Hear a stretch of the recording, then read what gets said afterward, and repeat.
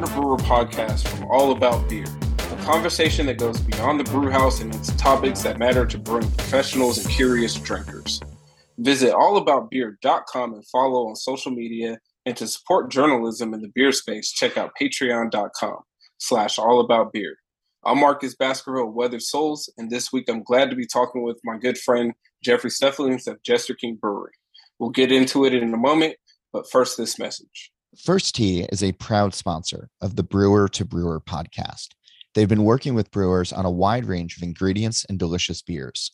First Tea combines the flexibility of order sizes with the experience you need to create innovative and successful tea beers. They get you the most direct from farm tea selection, so you are working with flavorful and consistent products. You can find more about First Tea's collaborations with brewers and tea ingredients by visiting blog.firsttea.com. That's blog.firsttea.com. All right. What's up, Jeff? How are you doing today? I'm doing well, Marcus. How are you doing? Man, I can't complain. Well, I can, but, it's like I've been dealing a lot with the adjustment to Niara and going to kindergarten. Oh, my gosh. And, man, those traffic lines have been killing me. They have been killing me. And so I've been dealing with that the last 3 days, 45 minutes here, 45 minutes there. And it's like, man, there's so much I could be doing in this time right now than just sitting here in this line. Yeah, I know that's a big day. The first child going off to full-time school. Yeah. I remember my kids going off to, kindergarten, and it was a lot. I mean, we still had one that was still at home, and, so still had, my son, in diapers, but that was a big deal seeing your firstborn become like a small person, going to school full time. So I remember that actually being a big milestone. So that's crazy. You're going to do that right now. Yeah, it's interesting. But before we get into our conversation, it's funny because me and John were talking off camera, and he was asking me a question like, is it still important to be a fan of, individuals in the brewing industry? And I was telling him, of course, right? Mm-hmm. But even then, I was giving him the story about how me and you became friends. And the fact that it's crazy to go from being, somebody that's home brewing, to showing up, sitting in the weathers to get, beer and all hyped about it, being that type of fanboy about going into certain beers you were making and stuff like that, to, getting you to try my home brew, to, you taking on that kind of mentorship aspect and answering any questions I needed, to that becoming a friendship. So I just want to say I appreciate that. It's crazy how you can look at going from one aspect to having somebody that you looked up to or still look up to in the industry becoming one of your good friends. So like I said, I definitely appreciate that. Oh, well, I appreciate that as well, Marcus. And like I texted you the other day, I got the most thoughtful. I know you're already laughing, man. I got the most thoughtful voicemail from your dad, Everett, who lives in Sacramento, and just saying thank you for being a positive influence on Marcus and his brewing career, and for which, number one, I think I've done very little, but I'm nonetheless very flattered by that. And I played that for my wife, and she's just like, man, that's cool, that, in little small ways you were able to help each other and make a difference in other people's lives. And I mean, that's the cool part about, I think, this industry, is it's not just all dollars and cents. There's a big personal element to it as well. And yeah, that's true. Man. I mean, I told him I'm getting rid of all his phone numbers, anybody in the industry after that. It was the sweetest voice message too. It was so thoughtful. It was so nice. Just like the name of one of the collaborations we've done, gosh, I don't know, probably 6 collaborations, something like that. Yeah, at this point, right? And one of them was, I think it was the first one was called First in Line, which was a reference to, I don't know, one of the atrial rubicite releases somewhere around 2014, 2015, something like that. And Marcus was the the first in line for that release. And, we'd already met, but I just remember like rolling into work and I was like, hey, Marcus, thanks for coming out for the release. So, I think it's amazing to,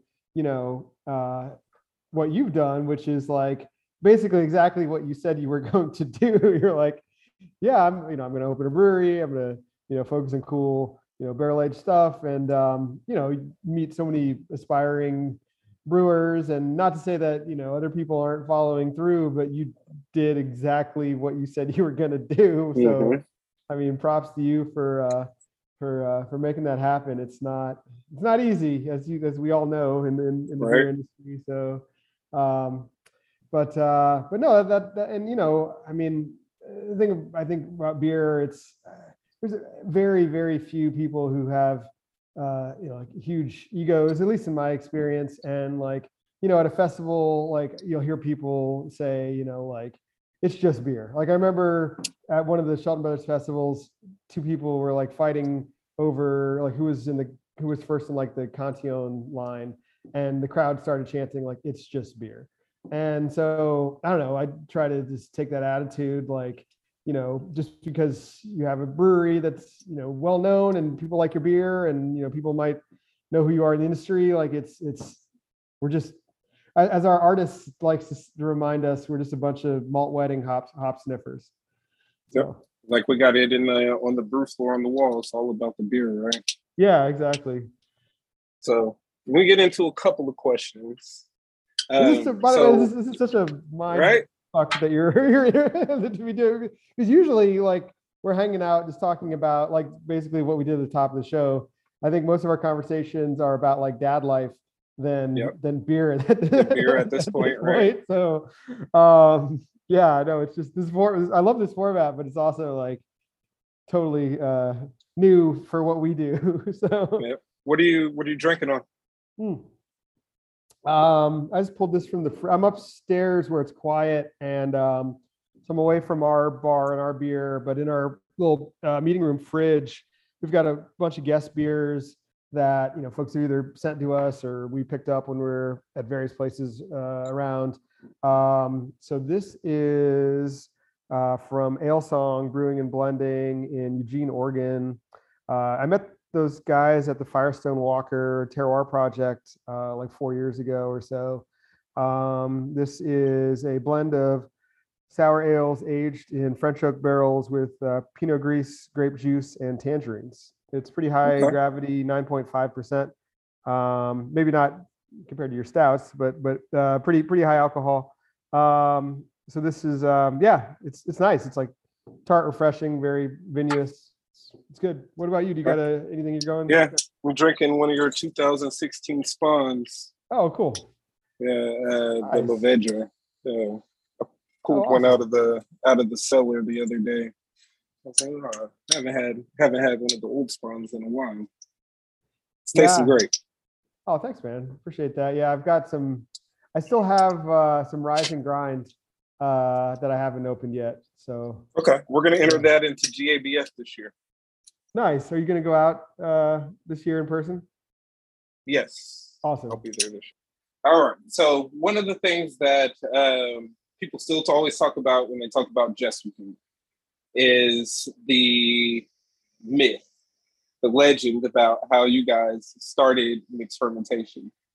So I know that we've talked about it, but I've never really heard you talk about it outside of, just personal conversation. So since we're here, I want you to dispel the rumor about why you guys got into mixed fermentation. Yeah, I don't know where that came from. And for like you were referring to, somewhere, I don't know, 7 or 8 years ago, someone, I don't know how this is like one of those like internet rumors that we pursued mixed fermentation because we couldn't make clean beer. Which I could definitely just to cut to the chase is not true. We were inspired by breweries like Jolly Pumpkin. In fact, the first wild ale I ever drank was Jolly Pumpkin's Bam beer, when I was living in the Chicago area and could get beer from Michigan. And then, that progressed to drinking, like Russian River and Allagash, and then, some of the European sour ale breweries like Cantillon and Dre Fontaine. And anyway, I just went down that rabbit hole of wild fermentation and, ultimately wanted to do farmhouse beers in Texas just to see if that style would work, and also to do something a little different. I mean, coming up in starting in 2007 with at least planning, we opened in 2010. We had Live Oak making some really awesome German and Czech beers, and Real Ale doing like English and American styles. And really no one was doing farmhouse in the whole southern region of the country. There were, not to say like we brewed like the first barrel-aged wild beer in the South. We did not, but no one was really like making that their main focus, at least to my knowledge. So we wanted to focus on that. And to kind of like just get a little bit of money coming in the door when we opened, we did a few pure culture fermentations. We did a rye IPA called Witchmaker, an imperial stout called Black Metal, a dark mild called Commercial Suicide, and we still make those beers today. But then at some point we decided to just like do 100% wild beer.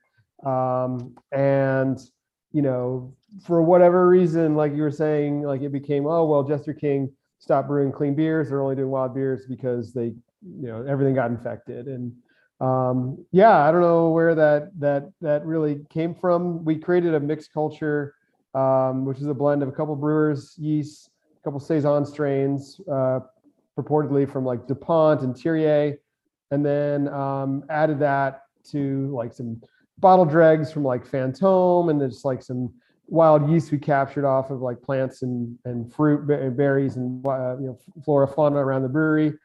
Created the mixed culture, and just letting that mixed culture just run like a sourdough starter for years.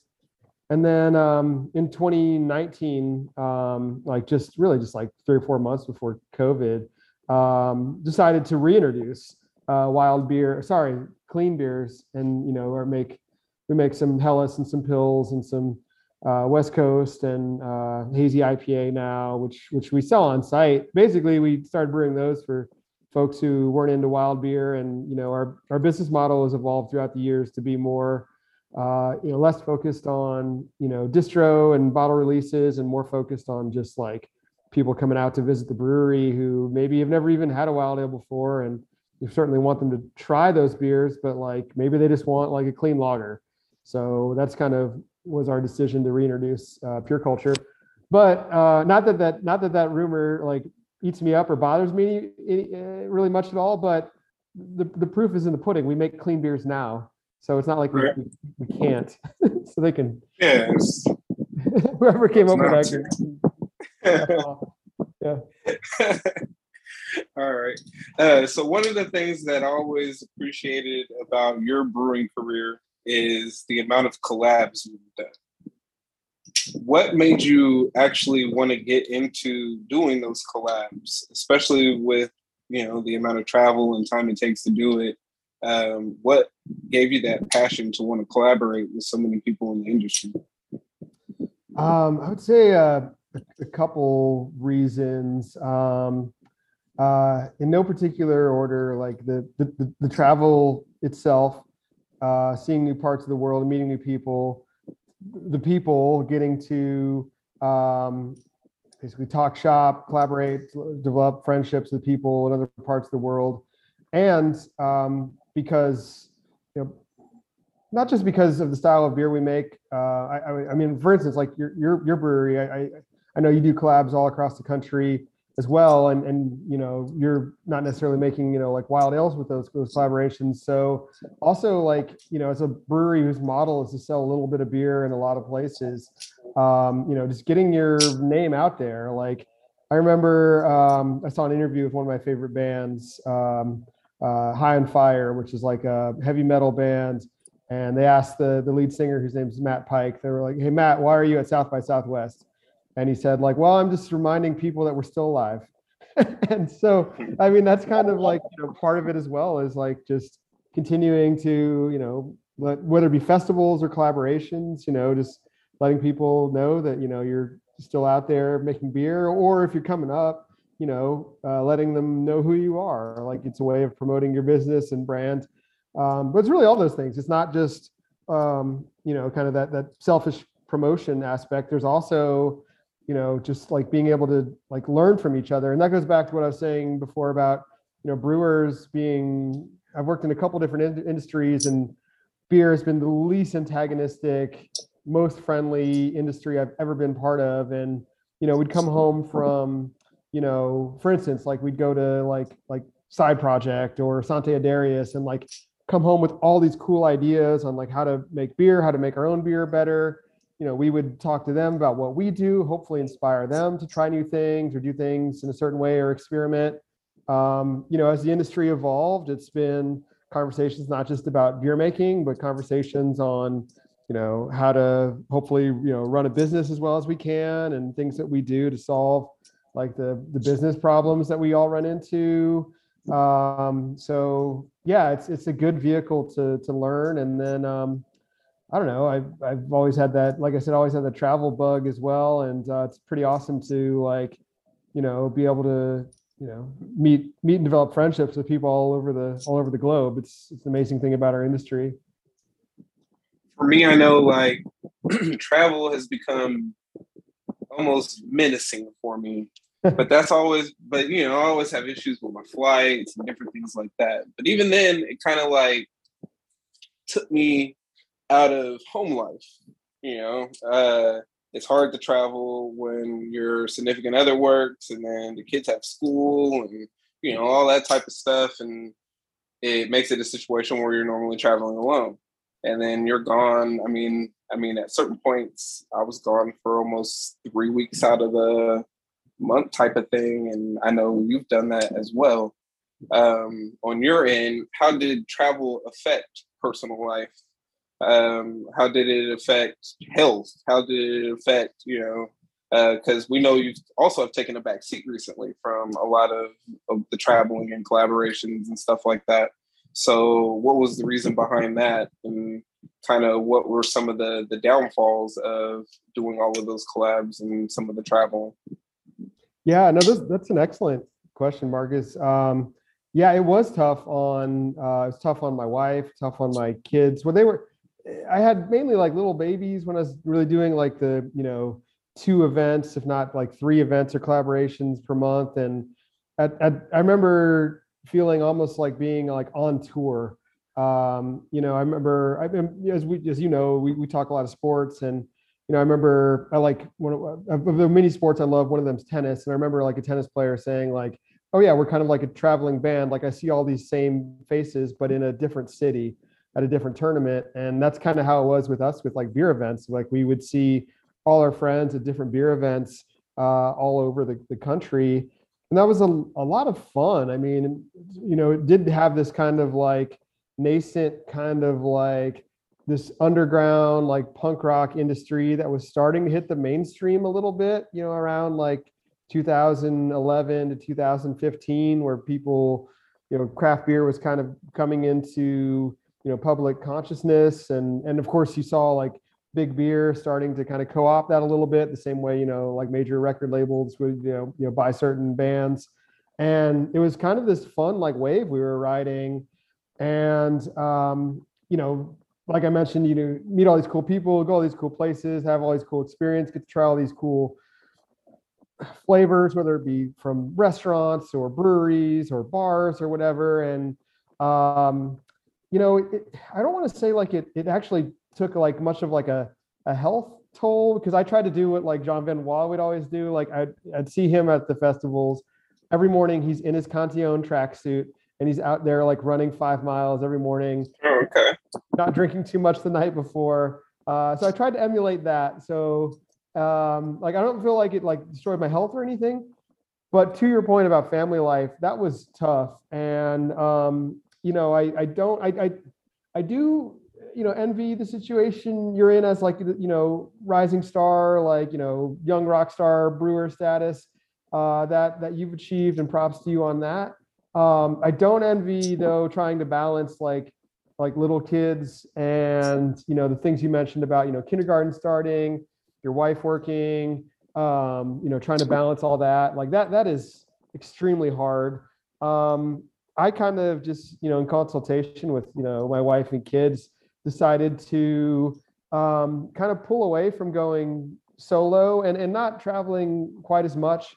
COVID coincidentally, kind of put a big pause on that anyway. But now that things are opening back up and you see, festivals everywhere again, which is great.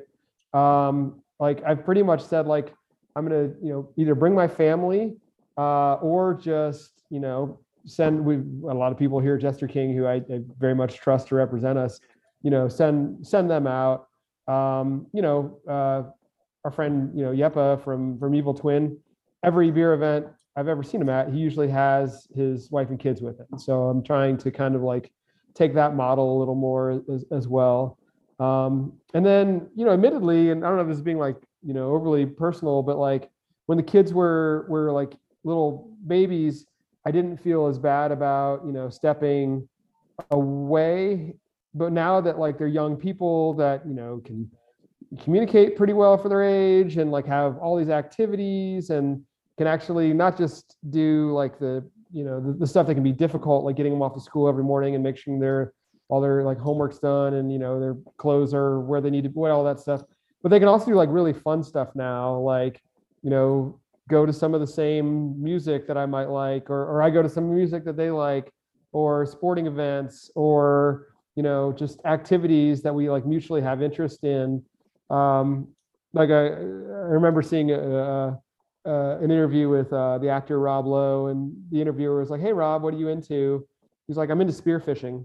Like, "Why are you into spearfishing?" He's like, "Well, that's what my 12-year-old son is into right now." So, kind of taking that attitude. So it's basically been like, as much as I love the industry, like I feel like these are years that I just like cannot miss. For the benefit of my kids, but also for very selfish reasons. Like I mean, everyone's different, but now that my kids are like real people age and not like little baby age, it's become so much more fun. Yeah, I've had to take somewhat of a backseat when it comes to certain events and stuff, and like weigh out, is it really important for me to be there?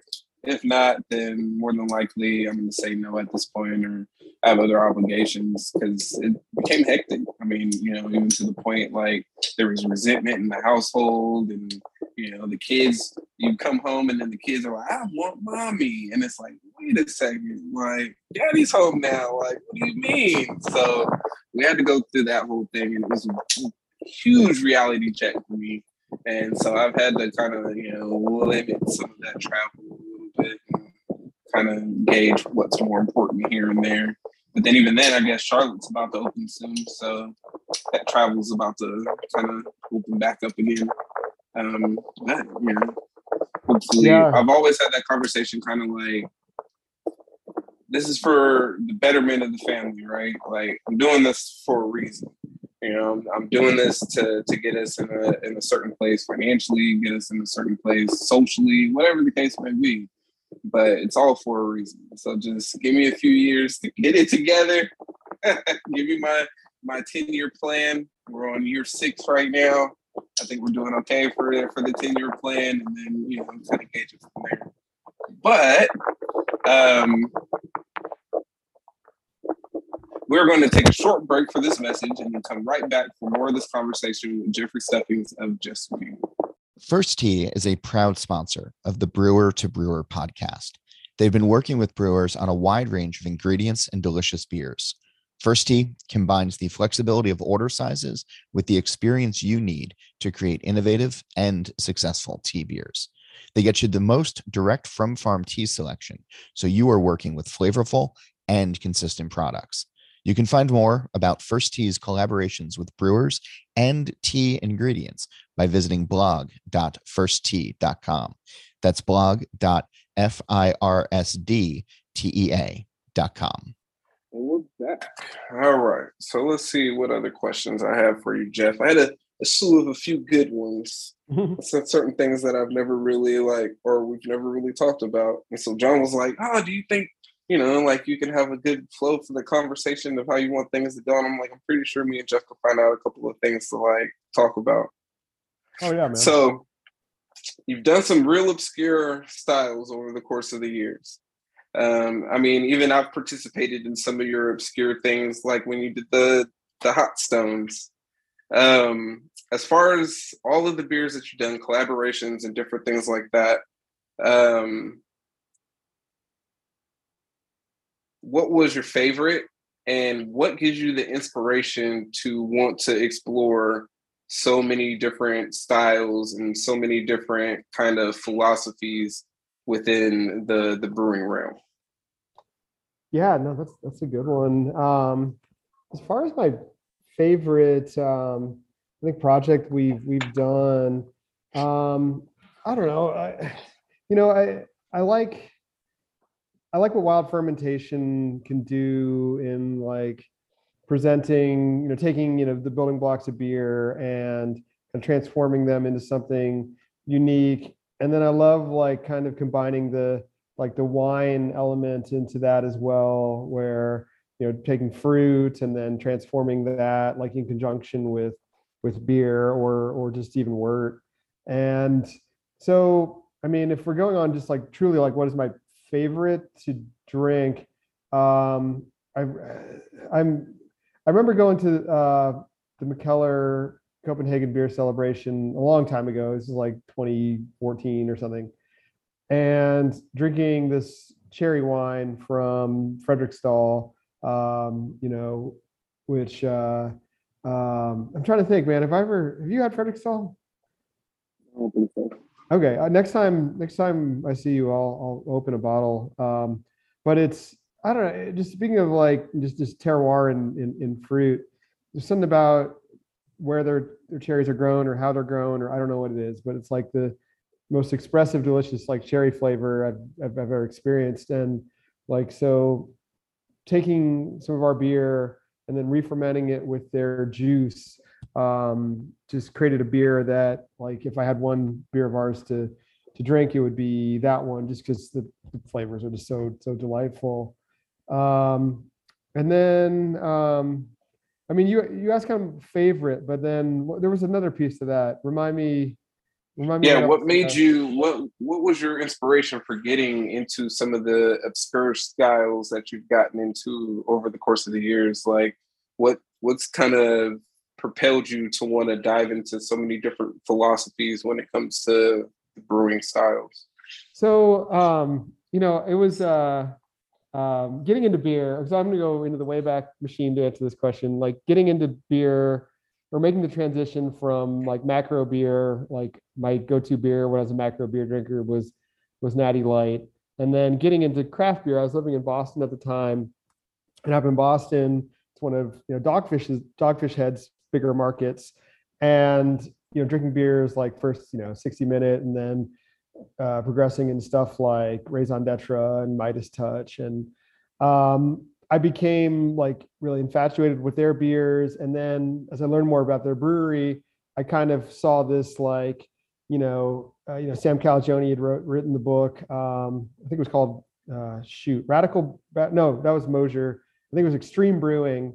And like in looking at like going deeper into like internet chatter about beer, it seemed, I think it was like almost this like false rivalry set up where it was like, it was like Garrett Oliver versus Sam Calagione, and Garrett Oliver was representing like, like traditional brewing, traditional styles. And Calagione was just like, oh, we'll throw anything into the beer. It'll be amazing. And I gravitated towards that like extreme brewing side, even though you asked me today and like I trend more Oliver. I'm getting, old and more set in my ways, but again, I think it's a little bit of like a false dichotomy as well. And like just the notion of like, beer being an extension of food was really appealing. And and then also getting into seeing like how different cultures like created flavors, like maybe I don't know if it's the weirdest beer or the most experimental, but like I remember reading another book, Radical Brewing by Randy Mosier, and I read about Gotlandstrika, essentially like Viking beer from the island of Gotland off the coast of Sweden, and how historic brewing practices like the malting techniques were so rudimentary that, all beer essentially would have been smoky from the malting fires. And then, maybe you didn't have hops from Central Europe.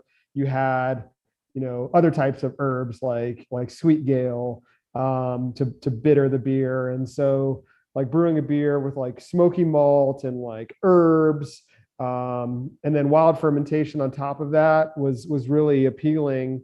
And so, and then discovering like these little farmhouse traditions from other parts of the world, whether it be like, like chicha from Central and South America, or like Estonian or Latvian farmhouse beer, obviously like Franco-Belgian farmhouse beer, Nordic farmhouse beer, like all of these like kind of weird esoteric fermentations using like just, bizarre brewing equipment, like hollowed out logs and, smoky malts and all kinds of brewing herbs and spices, which is kind of fun. And that was kind of like that extension of cooking and going back to kind of like, just I had this like anti-classic style mindset for way too long, where like nowadays I'm like, oh man, like someone executed a really good dark mild, like they're the best brewer, So anyway, so yeah, it was just like, riding that kind of like experimental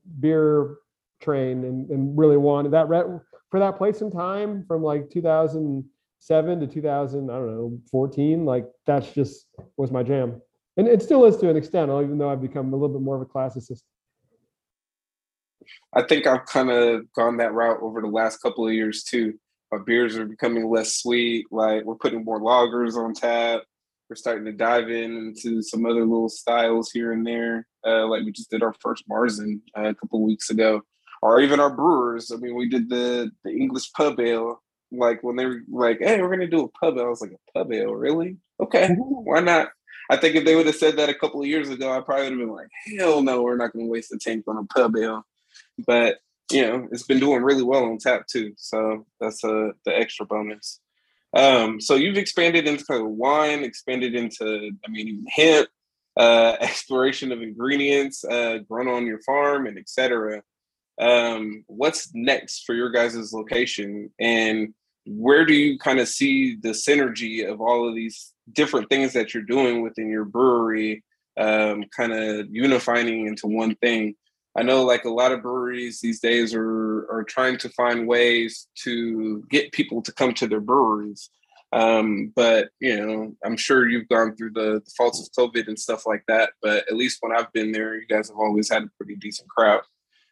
So being said that, what is some of the advice that you can give about building some of those synergies and building some of those things within the breweries to complement, things outside of just beer, but also within that, still making it about the beer and not just doing things for the sake of doing things?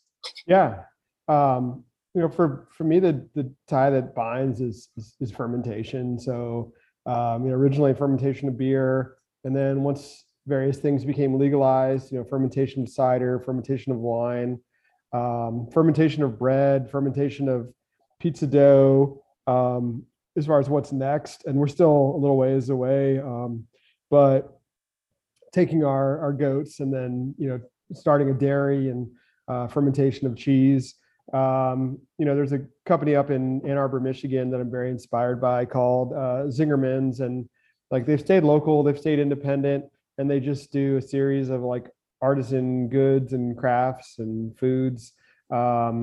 With they started out as a deli, so they maybe weren't necessarily as fermentation driven as Jester King, but just kind of keeping within that umbrella of like local agriculture, fermentation, native fermentation. That's kind of our calling card, and everything kind of has to stem from there in terms of what we make. In terms of kind of like building out other things that kind of support that or kind of attract people to that. I would say that's largely driven by like our people. Beer. I wasn't the one who came up with this phrase, but like beer is people, beer is community. I think it's the most social beverage in the world.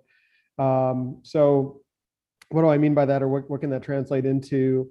Not all of the things that bring you out to Jester King are directly beer related these days, or agriculturally related. These days we find that like public events have been hugely impactful. Like we can take what otherwise is a slow weekend, maybe during the summer when it's like 1,000,000 degrees out here, and actually have like a decent crowd if we have a cool kind of event to go with it. It doesn't have to be like a major event, like we're not putting on like a festival every weekend, but like stuff that kind of stems from like our people, like for instance, like during like Pride Month, like our staff had wanted to do drag bingo at Jester King, and that has been enormously successful. I'm pleasantly surprised like how many people we get out every weekend. Or sorry, not every weekend, but like every month for drag bingo. What else do? We do a lot of music, Austin live music. We do like a 2-step night. We do folk music as well, and then we vary it up with other styles throughout the year. And then just yeah, and then I think larger events too. So like if you ask me like what is still like moving the needle with like, I mean, the beer releases matter, and it has to be driven off of really everything has to start and end with beer. But like the public events are kind of what becoming a little bit of like a tie that binds. And if you ask me like what would you be proud of, is kind of like the legacy of Jester King. I mean, yes, doing experimental things and making beer that's tied to the land and experimenting with fermentation is important, but like being like part of the cultural fabric of our city is pretty key. I mean, we live in a world where there's so much uniformity, like food systems are largely uniform, entertainment can be very uniform, no matter where you live. So to have something that is like unique, that someone can say like, oh, I live in Austin, why is Austin, if not better, at least like different than other places? They can point to, amongst other things, like a place like Jester King, and be like, that is singular to here, that only exists here, is part of our cultural fabric. That's what we aim for. Nice. But I love to thank you, Jeff, for coming on today and chatting with me. It's been an absolute that was pleasure. Too short. That was quick, man. All right. I feel like we could talk for a couple of hours, and I don't want to take it that far. Oh, I don't know if John would appreciate. I don't know if John would appreciate that. But Jeffrey will be back. I mean, you will be back next episode on the show as the host, and having a conversation with a brewer of your choosing. That will be on air in 2 weeks. So make sure that you guys tune in for that. Visit allaboutbeer.com and follow on social media. And to support journalism in the beer space, check out patreon.com/allaboutbeer. Marcus Baskerville, Weather Souls Brewing. Cheers, everyone. This episode was brought to you by First Tea. First Tea delivers the ingredients and experience brewers need for delicious beers and innovative flavors. Flexible order sizes and direct from farm teas for your next brew. Find out more about First Tea by visiting blog.firsttea.com. That's blog.firsttea.com.